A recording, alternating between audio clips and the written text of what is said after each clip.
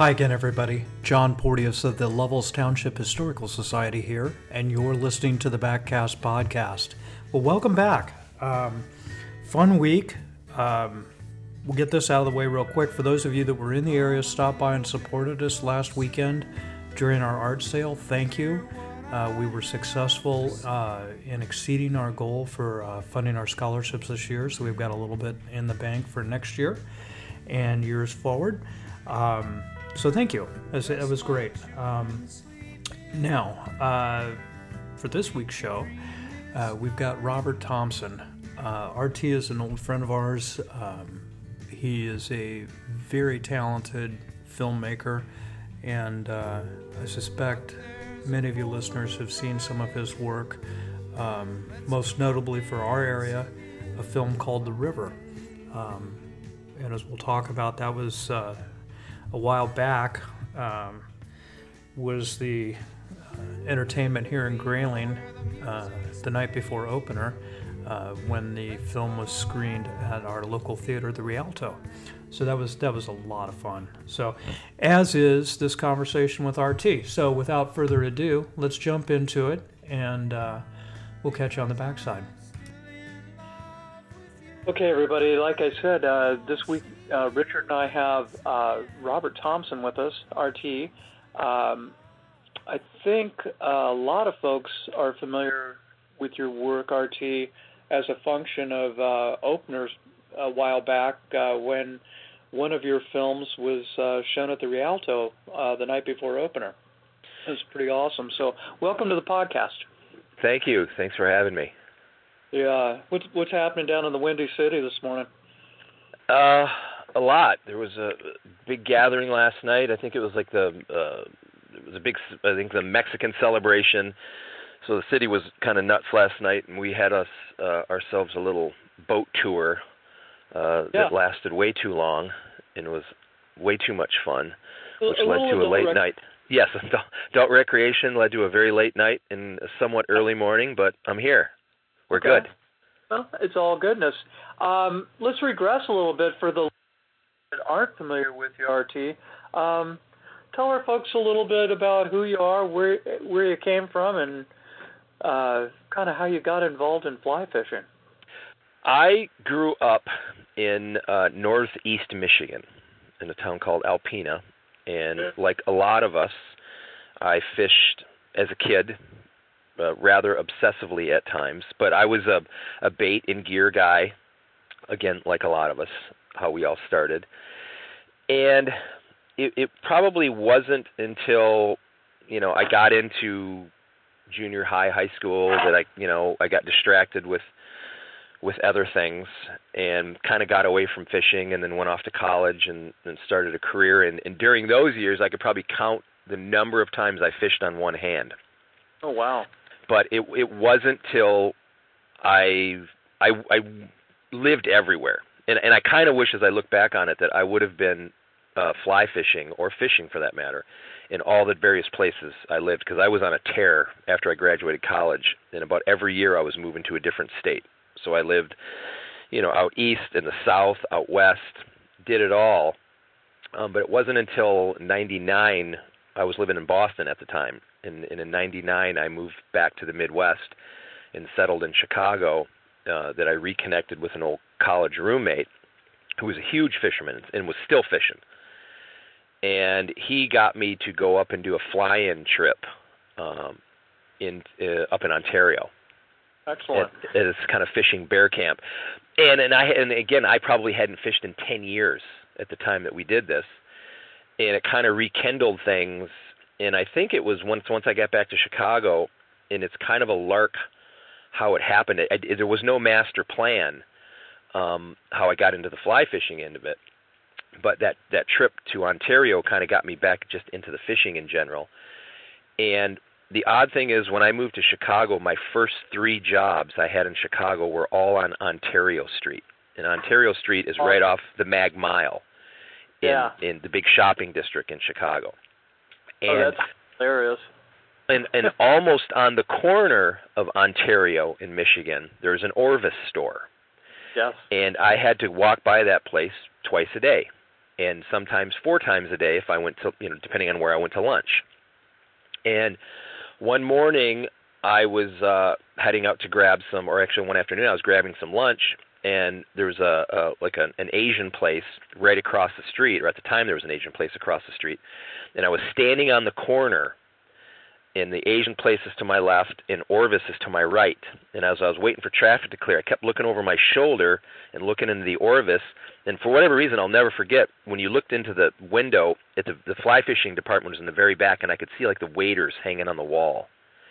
And I'm looking at the lunch spot, and I'm looking at Orvis, and I'm looking at the lunch spot, and for whatever reason, I took a right and went into Orvis. And I walked in, and I walked back to the fishing department, and I'm standing there, and this guy comes out, and he says, "Hey, can I help you?" And I said, I think you can. I said, "I think I'm going to start fly fishing." And he's like, "Really? Okay, so you've never fly fished?" I said, "No, not really."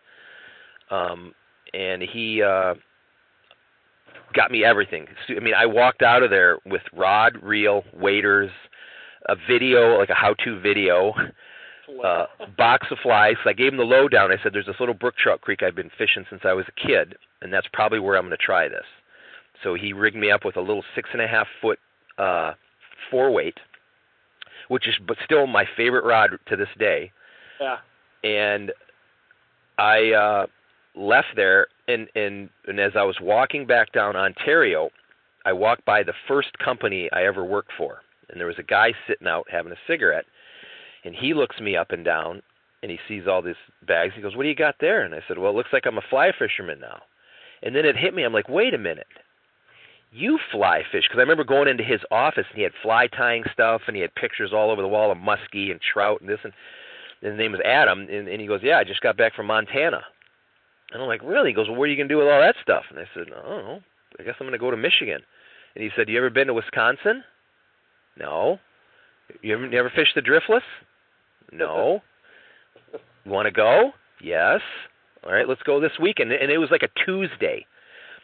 So I had like two or 3 days there was a little park near me. I had like 2 or 3 days to figure out how to cast, which, as I would find out later, a 6.5 foot 4-weight is not a real good starter rod when you're trying to learn how to cast. It's an interesting starter rod, yeah. Yeah. It was really, and I couldn't get it, and I was horrible. But anyways, he took me that Saturday, and I'm thinking the whole time, I'm thinking to myself, why are we going to Wisconsin? For some reason, I thought Wisconsin was going to be like Nebraska, just flat cornfields. But it wasn't until you get into the driftless and all the coulees and all the the hills and valleys, and there's all these amazing creeks, spring-fed creeks, that we fished that day. And again, I did everything wrong. And I blame him for it because I didn't know any better. Because he sets me up with it was in September, right? So he sets me up with this rig, a double rig, like a dry dropper. So I have a 6.5 foot rod that I can't cast very well, and he puts on an elk-haired caddis in a little beadhead nymph. Looks like that guy had a mean streak. Yeah, he did. I know. Later I thought, God, what did I ever do to Adam? Just say, was there a karma thing involved here? Or? I don't know what it was, but then he sets me up and he says, "Just start here," and then he left me. And I don't know what I'm doing. I mean, it was just miserable. And I caught up to him, and he's catching fish. And we went the whole day, and I was just an idiot. And I'm just watching him, which is cool, though. I was watching him catch fish, and I was just amazed at, if you've never been to the driftless, these little spring creeks and all these great fish that he was catching. But it wasn't until the evening he took me to a creek called the Big Green, and he could see I was kind of starting to get frustrated. By the honeymoon had worn off. Now I'm getting kind of pissed. Glad he was at least a little observant. Yeah, and I'm so he could kind of sense that, and he said, "Here's what we're going to do. You're going to start at the bridge. I'm going to jump ahead of you." He said, "Just keep working your way up the creek until you find me, and then we'll figure it out from there." I said, "Fine." So he leaves me, and I'm flailing away, and I don't really know, how to read water. I don't know where I'm casting. It's pretty obvious in these little creeks, but I didn't really know at the time. And I'm about halfway. I'm like an hour, maybe 2 hours into this, just getting more and more frustrated. And I finally came to a little area, and for whatever reason, everything went perfect. I shot out maybe a 20-foot cast, and I'm watching the little elk-haired cows kind of dance back to me, and it's coming back to me, it's coming back, and it just kind of dipped under the water and went to the side. Mm-hmm. And I just, at first I just kind of slowly raised the rod tip and felt, oh my Lord. I'm like, oh my God, I got one. And I just lost my mind. And it ended up being a 9-inch brown trout, and you would have thought it was 2 foot. Sure. And I was never more. I got this thing in the net, and I was in that. And it's weird, the little takeaway that the still or whatever, the pick in my mind is that little brassy nymph was perfectly tucked up in the corner of his mouth, exactly where it should be. And I remember thinking to myself, God, he ate this thing that's so tiny. And it took me a minute because I couldn't even get my fingers in there to get the thing. This brassy was so small, and popped it out and took a picture. That was back in the days when you went to the drugstore and you got like that cardboard camera. Sure, you bet. I took a bunch of pictures of it, and I still have the pictures of the very first trout I caught. And I let it go, and then it was like a complete obsession. I had another fish maybe half hour later blow up on the caddis, and I buggered that up. Never caught another fish the rest of the night. We went to another creek, and there was, as I would find out later, because Adam really didn't know either, but it was probably like an olive spinner fall, and every fish in the creek was rising, but I couldn't catch them because I didn't know what I was doing. But I was completely obsessed, and we were leaving that night, and we were driving home, and I said, dude, I don't know what you're doing next weekend, but I would do this in a heartbeat. And he said, I would love to come next weekend, but unfortunately the season ends tomorrow. Oh, no. It was that last, it ended like the last day or the last weekend in September, kind of like how Michigan's inland season is, but I can't remember exactly what it is. But anyways, yeah, because it was the last Saturday. So yeah, same thing. Cause we went on a Saturday, but he said it's today was like the last day, and I'm like, are you kidding me?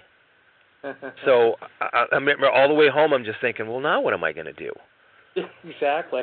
And that's when I went home and obsessively started searching the internet, and I found like the Michigan Trout Streams book that Linsenman and some other dude did way back when. Sure. And I bought that, and when I was reading it, like the first couple chapters, I think are there's a chapter on the North Branch of the Asable, and within the front half of the first paragraph, it mentions something about with the new extended season. And I read that, and I went, wait, what? And I jumped on the computer. I'm like, what do you mean extended season? Did you get that big light bulb thing over your head? Yeah. And I was like, oh, my God, I can fish somewhere. And to keep making a long story longer, I did a search, Asable River fly fishing, and the first thing that comes up is Gates Lodge. So I click on that, go to the contacts, and as I would find out later, there's some dude named Gator that I'm sending the email to, and I write him like a 14-page email. Yeah. Because I'm so fired up, saying I want to come up and fish, and I'm just kind of started, and blah, blah, blah, blah, blah, blah. Yeah, I love that. Well, I know. Well, here's the funny part, and I guess you'll only get it if you those who know Gator. I get to work the next day, and I'm eagerly wondering if I get a reply back, and I see Gates Lodge reply, and I open it up, and I'm expecting this big, huge, long, equally as long reply, and all he wrote was, come on up, we'll take care of you. Yeah. And I'm like, wait, where's the rest? What do you mean? What do you mean, come on up, we'll take, what does that mean? What does that mean? What does that mean? But that's what I did. I reached out and called him, and I went up like 2 weeks later, mid-October, was my first trip up to the Asable, and went with Terry Warrington. Terry used to do those like on-stream instructional things. Yeah, you bet. And Terry took me from Guide's Rest back down to the lodge, and it was a great little olive day. It was a dreary, cold, drizzly day, and perfect. I caught a bunch of fish, unbelievably. Well, so, Terry, what a great guy to go out with too. Yeah. He was great, but it was funny because I don't know Terry. I don't know this guy from Boo. I don't know anything about what's going on up there. Right? Don't know who this Rusty character is. I thought because Andy Partlow was like my contact, right? Because I booked I ended up contacting when I called up there. Andy answered the phone, so Andy was my guy. So I know nothing about this Rusty guy. So I'm like, I don't know who this this dude is. So he meant like nothing to me because I don't know, what's Rusty? I didn't know anything about that. He was just like this dude, this skinny dude who was in the fly shop. And but anyway, so they hooked me up with Terry, and Terry was great. But it was kind of funny if you've ever fished with Terry, or like maybe when he's doing his instructional thing. He's like a close talker. He's a close guy, right? And he probably he would have, yes. He kind of had a habit of just kind of coming up to the edge of your personal space. Yes, as it were. Yes, and I get it because he would constantly be reaching over and grabbing my arm, saying, "Oh, you need to do this, and you need to do this," and but then he wouldn't like step away. So like the whole time we're like shoulder to shoulder walking down this creek, and I'm thinking, boy, if this guy could just give me just a little breathing room here. But anyway, so I got to know Terry real well that day, and it was great, and that's kind of how it all transpired. And I'll just add one more thing because there's an ending to this. Why I'm taking so long to talk about this. Oh, this is great. Perfect. So they also hooked me up with that day when the first day I was there, because I fished for 3 days. So Rusty gave me a bunch of streamers and stuff too, because I bought a sinking line with that little 6.5 foot 4-weight, and he set me up with a lot of those, and I think they probably, maybe they still sell them in the shop, but at the time those unweighted Gartside gurglers were the big, like the small little streamer, no bead, no weighted head or anything. Right. And he gave me some of the buggers, the weighted buggers, which were really hard for me to cast at that time in that little rod. So I went with this little Gartside. And Rusty's trying to explain to me, about streamer fishing, because Terry and I didn't do that, and it was the second day, and I wanted to go back to Guide's Rest and time it and just mimic that whole day that Terry and I had, because I was going to be on my own. And Rusty described, well, you just look for the sweepers, which I didn't know what a sweeper was. He said, just look for the log jams and try to throw this fly right along those log jams and just strip it right down the side. And he said, and keep stripping it out to the center of the river and then bring it back to you, move down, and do it again. So he said, you want to hit the wood. I'm like, okay, great. So I go back to Guide's Rest, and I bushwhack through and go upstream and start coming back downstream, and so that was my plan. So I get in the river, and I'm looking around, and of course there's a lot of wood, and I'm like, okay, I think this must be what he's talking about, the wood. I tie on the weighted bugger, and I couldn't cast it, so I went to a black, green, and gold little Gartside that he gave me, and I could kind of cast that one. I'm like, okay, this is kind of cool. I'm like, all right, this is the wood right here. So I first cast, I put it off in the wood, and I'm kind of like, all right, this will work.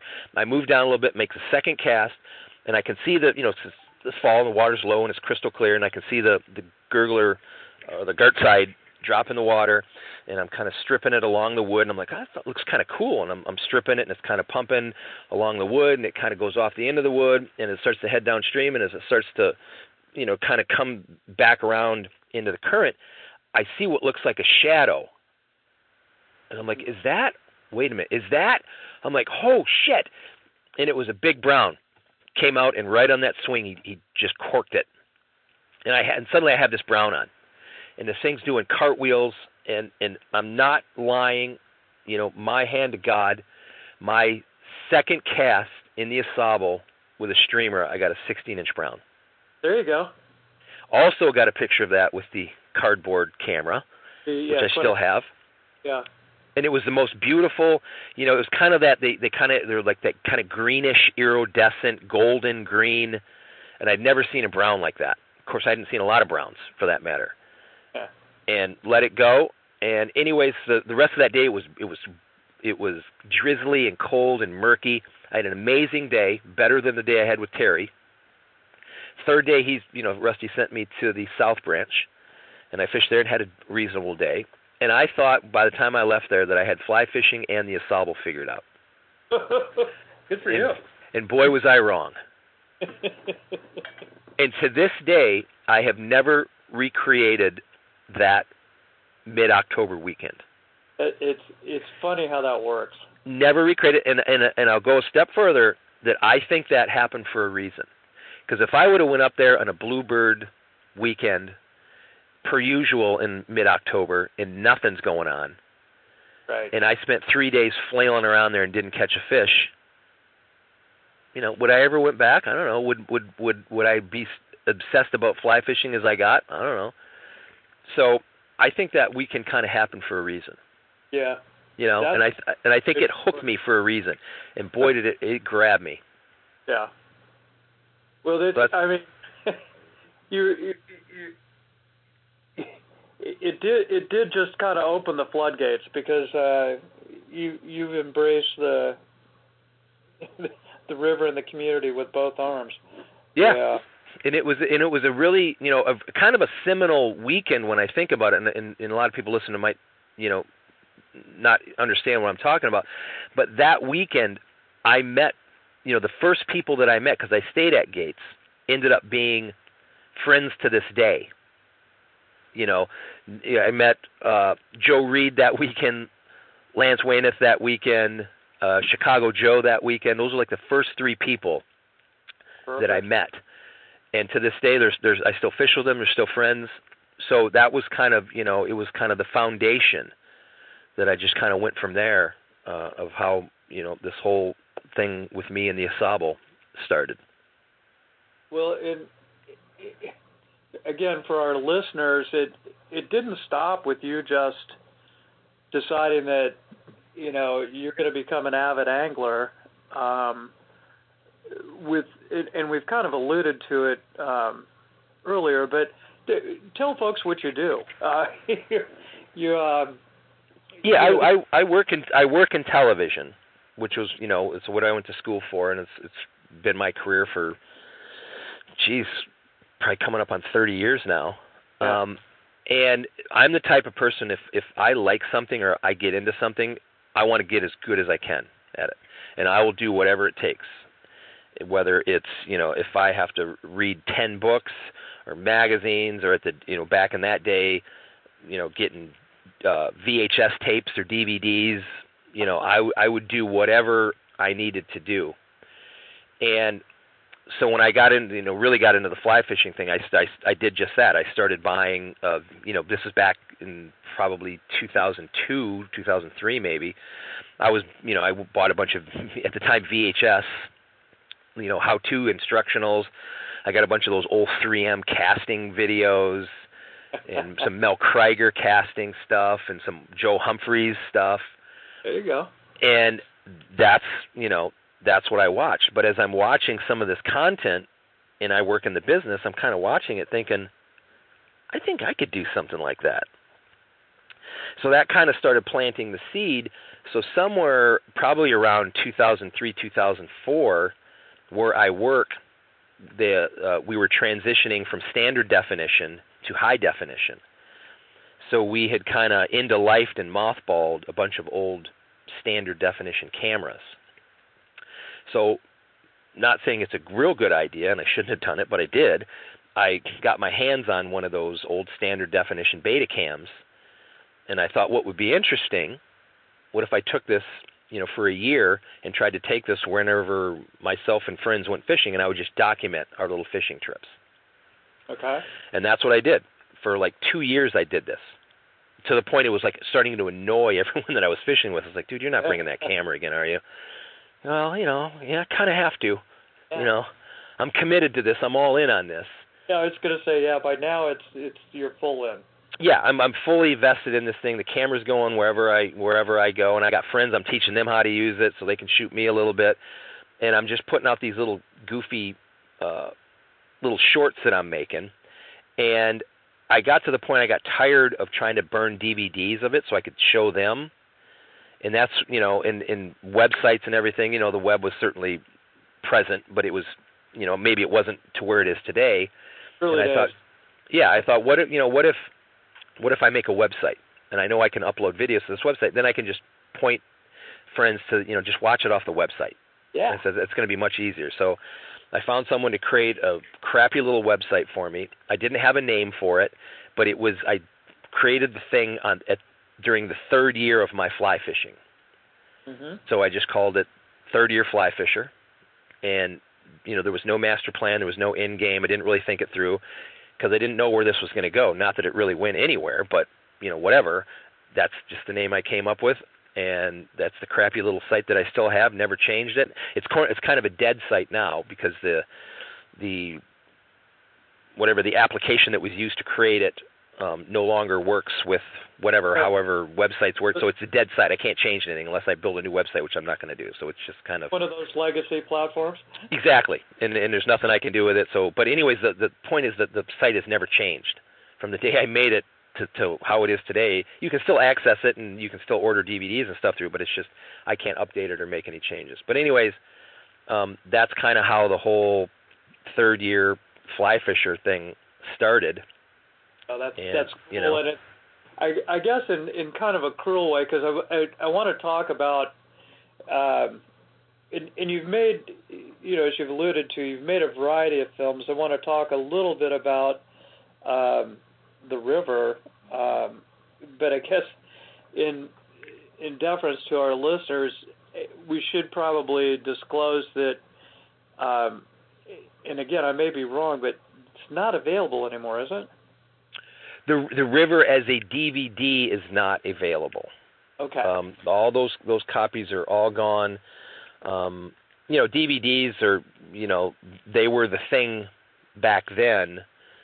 Not so much anymore. Well, sure. Well, I mean, it's hard to find a laptop with an optical drive anymore. Exactly, and that was the killer. That was the ultimate nail in the coffin.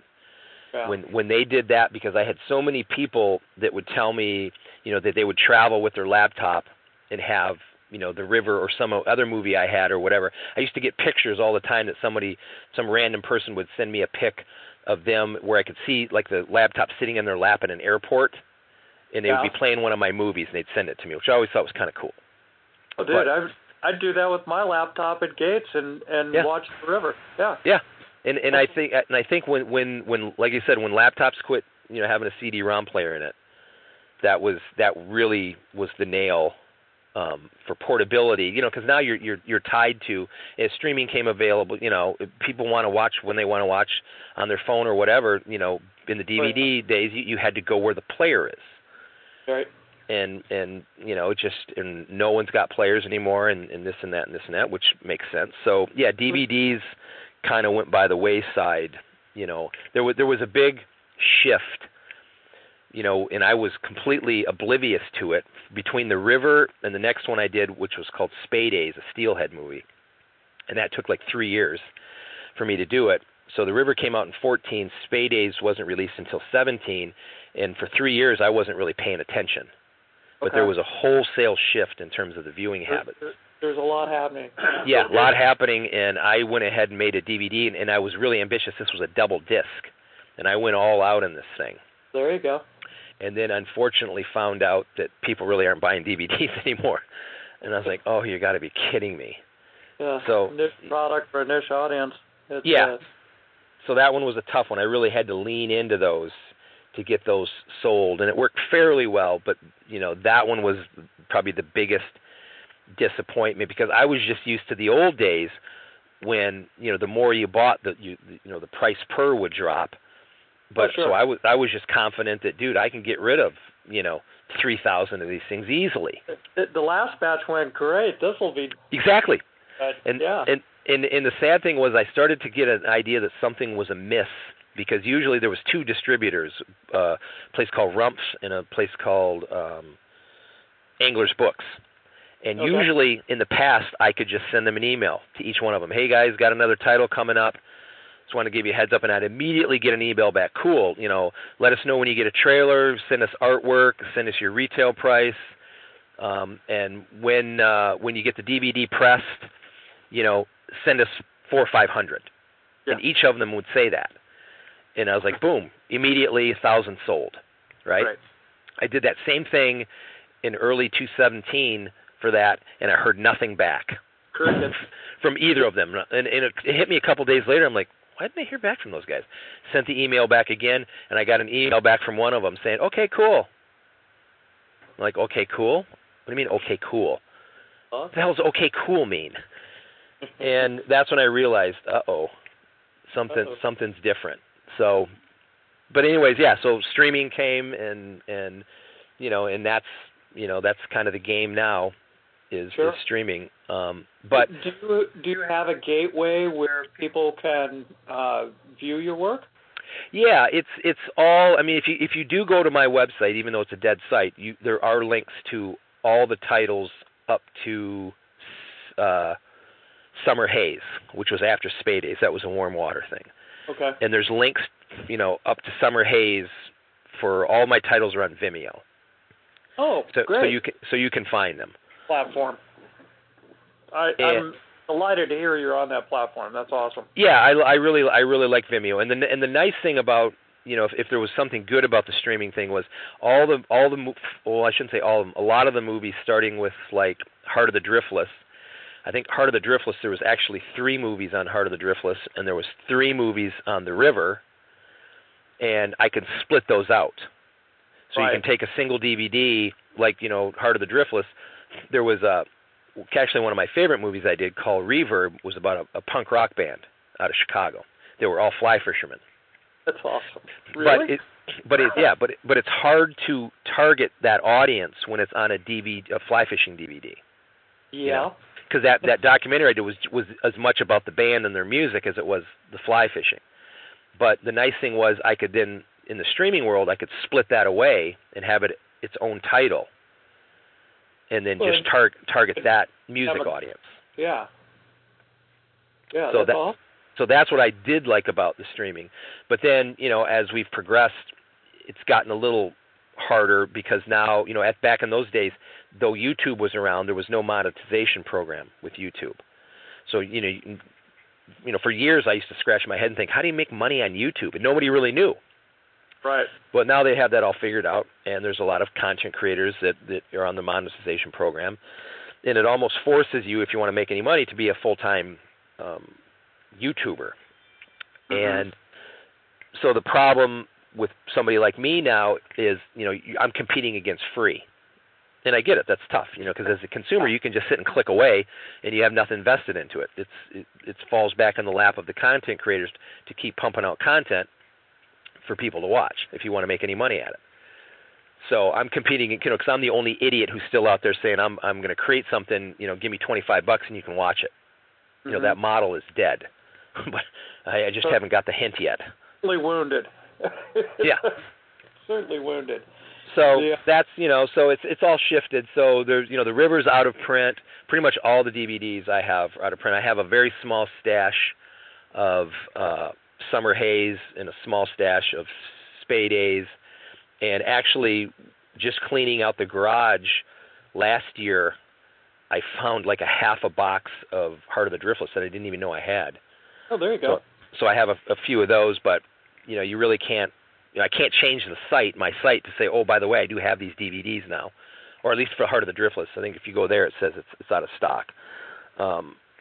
But anyways, yeah, so there's a few DVDs left, but they don't, they'll probably end up in a landfill eventually. I'm just holding on to a small stash of that maybe someday, like everything comes full circle. Maybe 10 years from now, there'll be DVDs will be back in vogue. Just like vinyl came back, everything else came back too. Yeah. Well, and definitely save copies for the museum. Yes. Because that's kind of what we do. I could probably sell a few up there, yeah. Yeah, well, yeah, we'll sell away our artifacts. No, well, if I'm not mistaken, so this is a great chance for me to clarify with you. Did I hear a rumor you've got another project or maybe a reboot coming? Yes, people that know me, it's kind of a running thing because I was supposed to have been done making these things after the River. And I told everyone this is the perfect one to go out on. I'm done. But then, I did Spade Days. Yeah. And then after that, I kind of got into warm water fishing, so I decided to do Summer Haze. And then after that, since I got a new camera and might as well shoot something, I really got into muskie fishing. The most recent one I did, it's I don't want to say it's like a how-to, but it's as more of a techniques film as I've ever done, because I just had no interest in doing that, and it's all about muskie. But it's like a movie wrapped around a techniques film, if that makes any sense, because well, and again, for folks that haven't seen your work, you do beautiful work, Archie. Thank you. Thank you. You have the gift of the eye, and I maintain that cannot be taught. That just happens. Yeah. Thank you. Good on you. You do beautiful work, man. Thank you. Well, along those lines, the reason, the very first one I did was called Night of the Hex, and it was never meant to see the light of day. And the reason I did Night of the Hex. Is there a pun in there? Pardon me? Oh yeah, there is. Yep, there is. Good catch. The reason I did Night of the Hex was because I didn't know, again, back in the DVD days, I didn't know how to make a DVD. If you went into a fly shop or wherever, or any DVD for that matter, and you picked it up and looked at it, how do you get it to that point? Mm-hmm. Who manufactures these? How do you burn them? How do you go through the process? What are the steps in that process to get it to a DVD, and then how do you get it distributed? So that's the path that I started going down. I got to figure out how to make one of these, because in the back of my mind, the next one that I knew I was going to do was called Muskie Country. And though this little fly fishing filmmaking world is very, very small, if there was one thing that kind of put me on that very small little map, it was Muskie Country. Yeah. So I knew that was coming, so I needed to go through the process. And going through that process, I didn't think I would ever distribute the thing or it would ever be seen. I figured I'd figure out how to do it. I'd make a DVD, and I'd give it to the people that helped me do it, burn 10, 15 copies, blah, blah, blah, blah, blah, and be done with it. But luckily for me, at the time when I got done with it and I was sitting on it and I was already starting to work on Muskie Country and I was starting to talk to distributors, there was a lack of content. Because I remember going onto YouTube back in that day, and I think, gosh, I don't even know, it was about 2009, I think, and I searched YouTube, like fly fishing, and there was about 20 minutes worth of content. Right. Because there was nothing, because you couldn't get, cameras were so expensive back then. This was before DSLRs. This was before good video, before cameras, or phones and cameras. I'm sorry, cameras and phones. It was before all that. So, unless you had some kind of VHS player, remember those old, VHS things that people would take home movies with? And unless you had something like that, or a high 8 camera, or whatever the case may be, there was no content. It was the stuff that I was seeing was some of that old 3M stuff, or some, outdoor shows, whatever.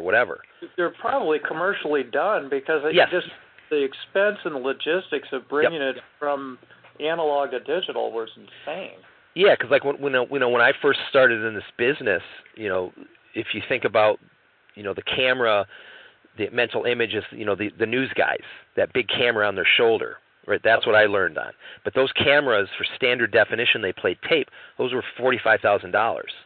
Right. And then to use it, you had to have an edit suite. It was a tape-based edit suite, so you had to have decks and recorders and stuff to play it back.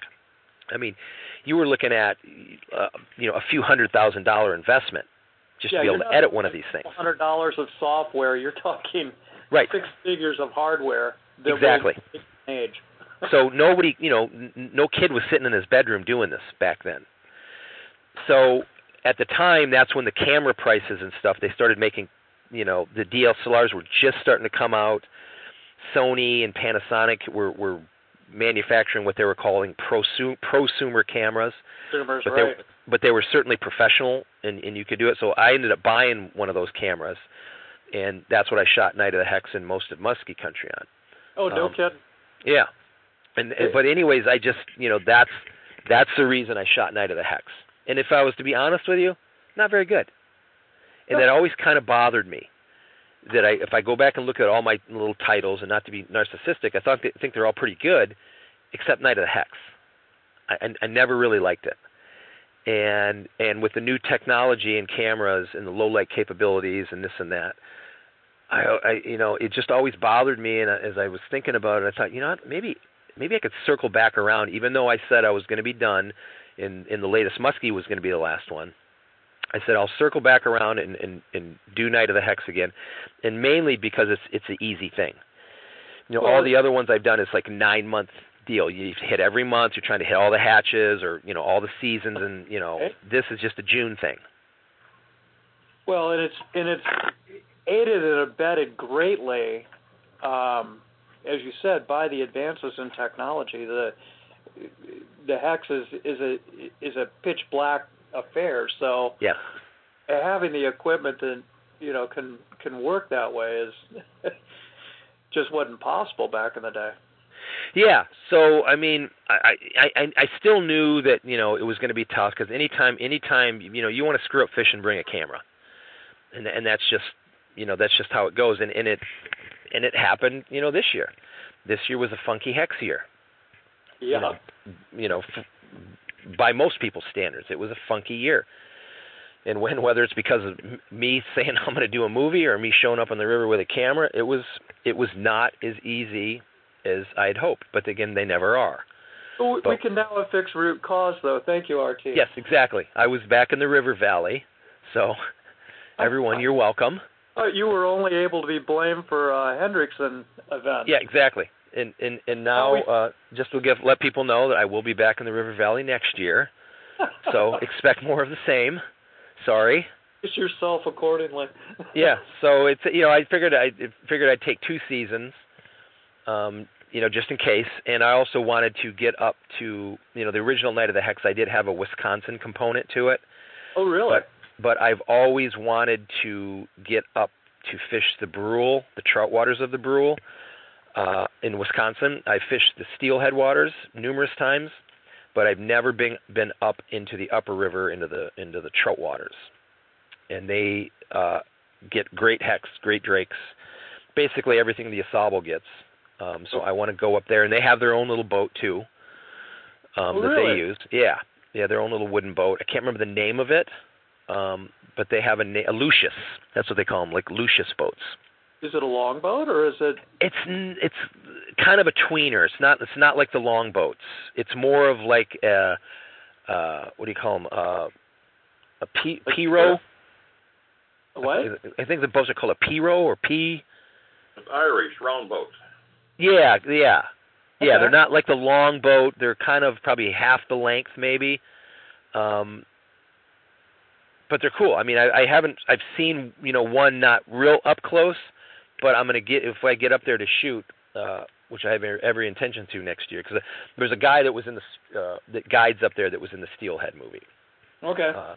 And he's been bugging me because he got the river, and he was enthralled because he's a big boat guy, and he told me when he watched the river, like all the footage on the South Branch, he said it reminded him of the trout waters of the Brule, and he's also in love with the boats. Okay. So I'm going to, kind of tackle that whole deal with the boats and the history. The river of presidents, how many presidents have fished that river. There's a lot of history. Much like the Asable, there's a lot of history on that river. So I'm hopefully going to go up there and spend a week up there and shoot and do it some justice. And hopefully, it's a tough thing because it's a long way away, and you're dealing with bugs. You're dealing with Mother Nature. Well, there's no exact time. It's like trying to time the market. It just didn't happen. Yes. She could throw a big curveball, and I can drive 8 hours up there, and it's either I'm going to get there and I'm too late, or I'm too early, or maybe we get lucky and I hit it and I'm there at the right time. But I'm going to give it a shot. So the old thing. You should have been here next week. Yeah. How many times have I heard that? Every time, because that's the thing about, for me and a lot of people traveling distances, I've had to kind of get past that. I used to be obsessed when I'd schedule, okay, I'm going up to the Asable for 3 days, and I'd obsessively watch the weather and just make myself crazy. I know. And I quit after a while. I'm like, dude, here's your 3 days. Whatever's going to happen is going to happen. Go into the den, you mess with your fly box. Oh, no, this is all wrong now. The weather's changed. Right. And you learn all those things. I remember, and I don't know if maybe it was like you guys when you first started fishing up there. If I wasn't in that river 10 minutes after I got there, I was late. Like, what are you doing, dude? You need to be in the river. But it could be 2:00 on a bright sunny day in August. And what the hell am I doing? But you learn after a while that there's times to be in that river, and there's a lot of times not to be in that river. Yeah. And it took me many, many years. I remember going, it was probably the second or third year I was going up there, and I went into the shop, and I told Rusty, and I think this was like in August, and I told Rusty, can I get a car spot, and can I get a bag lunch? He's like, what do you want that for? And I said, because I'm going to do a long wade. And you know how you see, look at you over his glasses? Exactly. And he's like, where are you going? And I said, I'm going to go down to Lower TU. From where? Here. and he looks at me, and he goes, what in the hell do you want to do that for? That's a goddamn death march. And he was absolutely right. I got down, I got into the river that morning right at the lodge, and I got down to about Spite. And I would have paid someone, I got below Spite a ways. I would have paid someone $100 to come get me out of that river that day. It was awful. And I have to wade all the way down to Lower TU. Yeah, but dude, I love your enthusiasm. You can't trump enthusiasm. That's awesome. No, and that's what. But then you start to learn, dude, that was a complete waste of your time. I think it was probably on a Saturday. There's canoers and it's just, and I'm right in the middle of it, and I'm hot, and I'm sweating, and the fishing's for shit, and I'm like, get me out of here. That's awesome. But you go through, you have to go through that stuff to kind of figure it out. But all right. So let's I don't want to lose sight on the Hex reboot.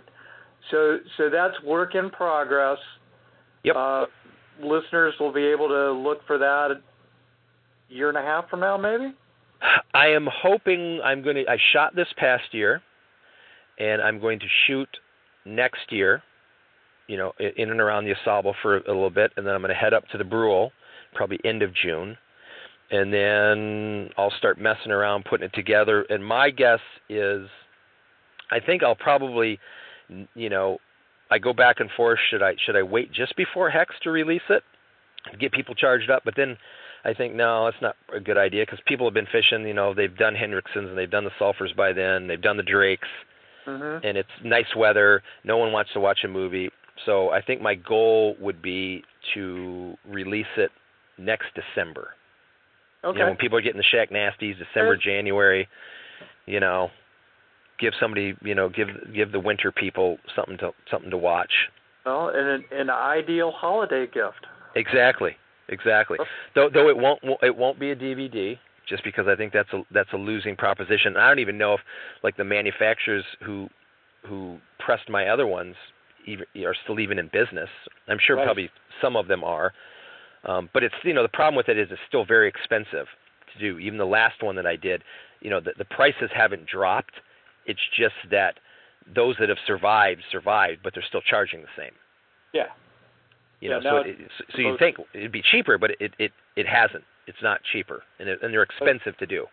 Now they can declare it to be a retro boutique business. So right, and I just don't think people. It's an expensive. You have to have it authored, and the manufacturing, and dealing with the cover art, and the printing, and just the manufacturing, and the shipping, and all that stuff. It's just not a cheap. You're many thousands in the hole before you've even sold one. Oh yeah. So I just don't trust doing DVDs anymore. Even though I love a physical product, unfortunately this one will probably just go right to a stream. And I get that. And I'm kind of that tactile way with books and papers, but yeah, it's still there is a hell of a convenience in the streaming platform. So yeah, absolutely. I get it. I mean, and I love it from someone who makes it because I don't have that hard cost.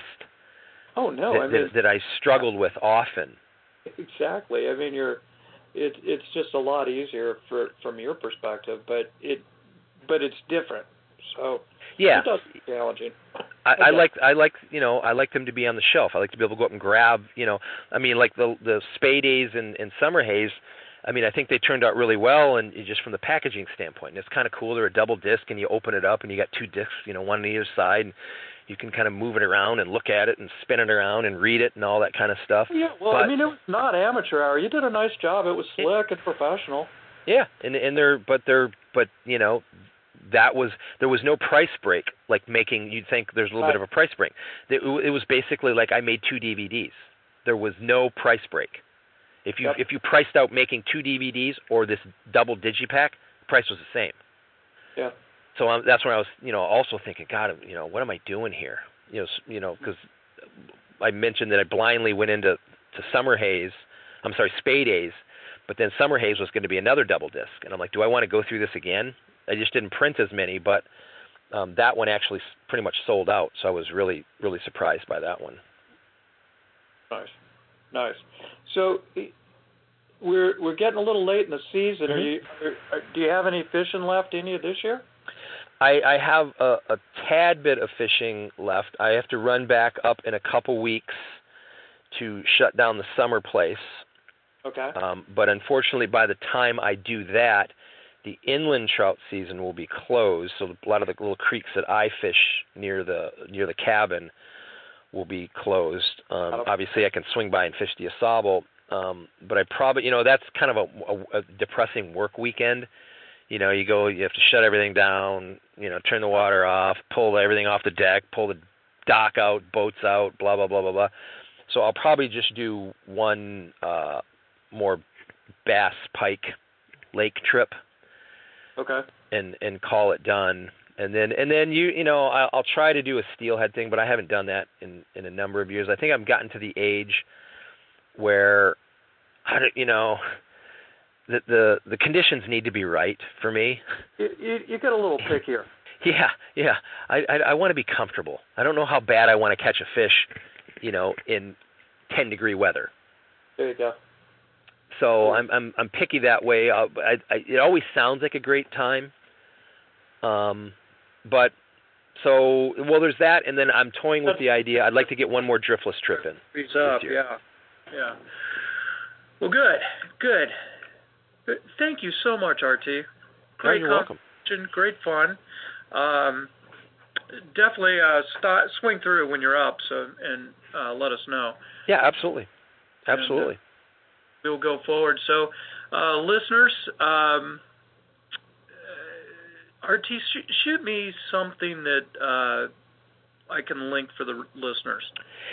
You can. I mean, I guess a decent starting point would be thirdyearflyfisher.com. Okay. You can find links to streaming titles, to some DVDs that I have left. Okay. I also have a Facebook thing, but I have one of those gray accounts, which I just got an email saying that they're gonna take my Facebook page down in like mid-October, unless I attach it to a personal account, which I don't have, which I'm probably not going to do. So Facebook's going to be going away in about a month. But I do have Instagram, same thing, Third Year Fly Fisher.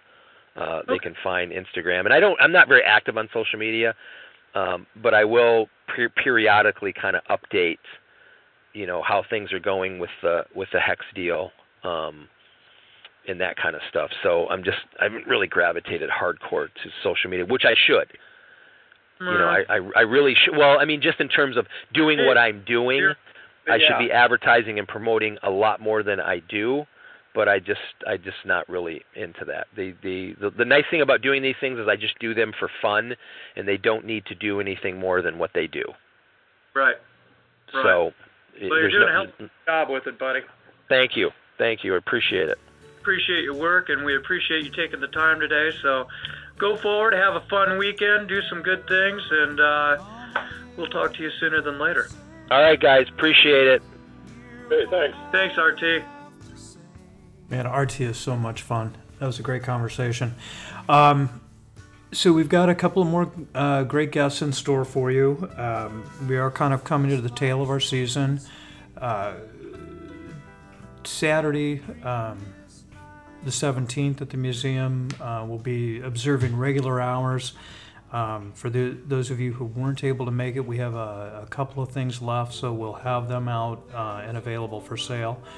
And I think that's just about it. For now, go out, enjoy your fishing. Probably a touch too early for our woodcock and grouse, but